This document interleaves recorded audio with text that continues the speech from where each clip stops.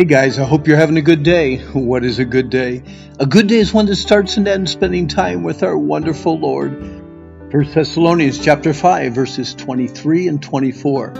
Yeah, we're studying these contagious Christians who were contagious in their faith, in their love, and in their hope. And the more real we are, the more contagious we become. Hey, what does our peace-loving, faithful God want to do in our lives? I love the simplistic way Mark Howe, in his commentary Exalting Jesus in 1 and 2 Thessalonians, Christ-centered exposition, explains the intent of these two verses we're studying today. Quote, only God himself can empower you to live a holy life as you anticipate the coming of Jesus. He illustrates with taking a flight in a private airplane. Apart from takeoff and landing, the airplane virtually flew itself. Technology is an amazing thing. Unfortunately, what is true of airplanes is not true of Christianity. There is no autopilot in the Christian life. Following Christ is not as simple as saying your prayers and reading a few scriptures only to sit back and watch your faith fly itself. You don't soar past your problems, cruise through your relationships, and then glide effortlessly into spiritual maturity. Christianity requires hard work. End of quote. We must be serious about a commitment to walk blamelessly with God.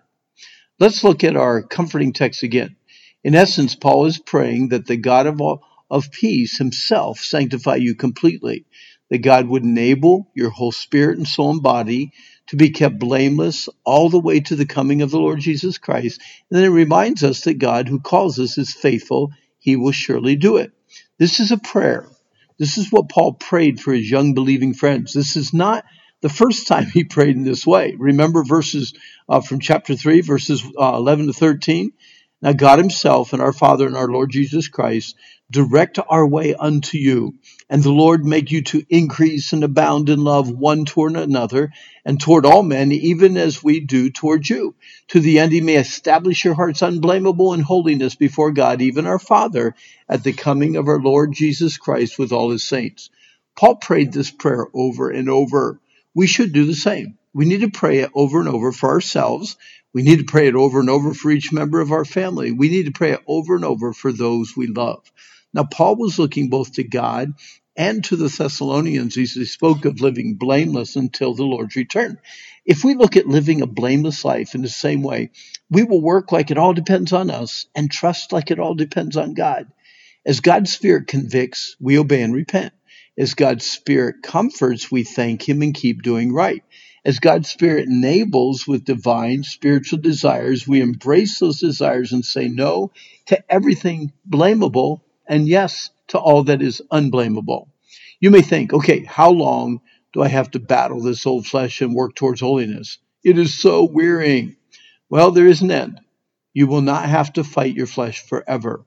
Just keep fighting and changing and doing right until either the Lord returns to earth for you in the rapture or you go to the Lord through death. Either way, the battle will be over and God promises to give you rest. Now, don't forget, eternity is a long time. If you pulled out your 25-foot Craftsman tape measure and colored in the first inch with a black marker, that first inch would be your life here on earth. Compare that 1 inch to the 299 inches on the rest of the tape. That pictures eternity. And by the way, the additional 24 feet 11 inches is just a start. What motivates such a desire to live a holy and blameless life? Our love for the Lord. Once we recognize our sinfulness and weakness, we are more and more amazed with God's love, God's acceptance, forgiveness, and desire to have a personal relationship with us. Also, we see our inability to live blameless in our own strength as our weaknesses and failures are flashing before our eyes every day. We have even more desire to long for the day when the presence of sin will be no more. Faithful is our God who calls us, who will also do it. God will do this. God is faithful. God will surely do what he promises. If my hope for spiritual success is in me, I would be miserable and hopeless. But since God will finish what he has begun when he saved me, I can keep fighting just because I love him for what he has already done for me. Not what I have done, but what he has done and what he will continue to do for me. Faithful is our God who calls us, who also will do it. Hey, our time's up. If you want a little bit more help with some Bible meditations that deal with anger, fear, lust, or stress, Go to randhummel.com. We got some great helps for you there. And also, today is the day the Lord made. Let's rejoice. Let's be glad in it.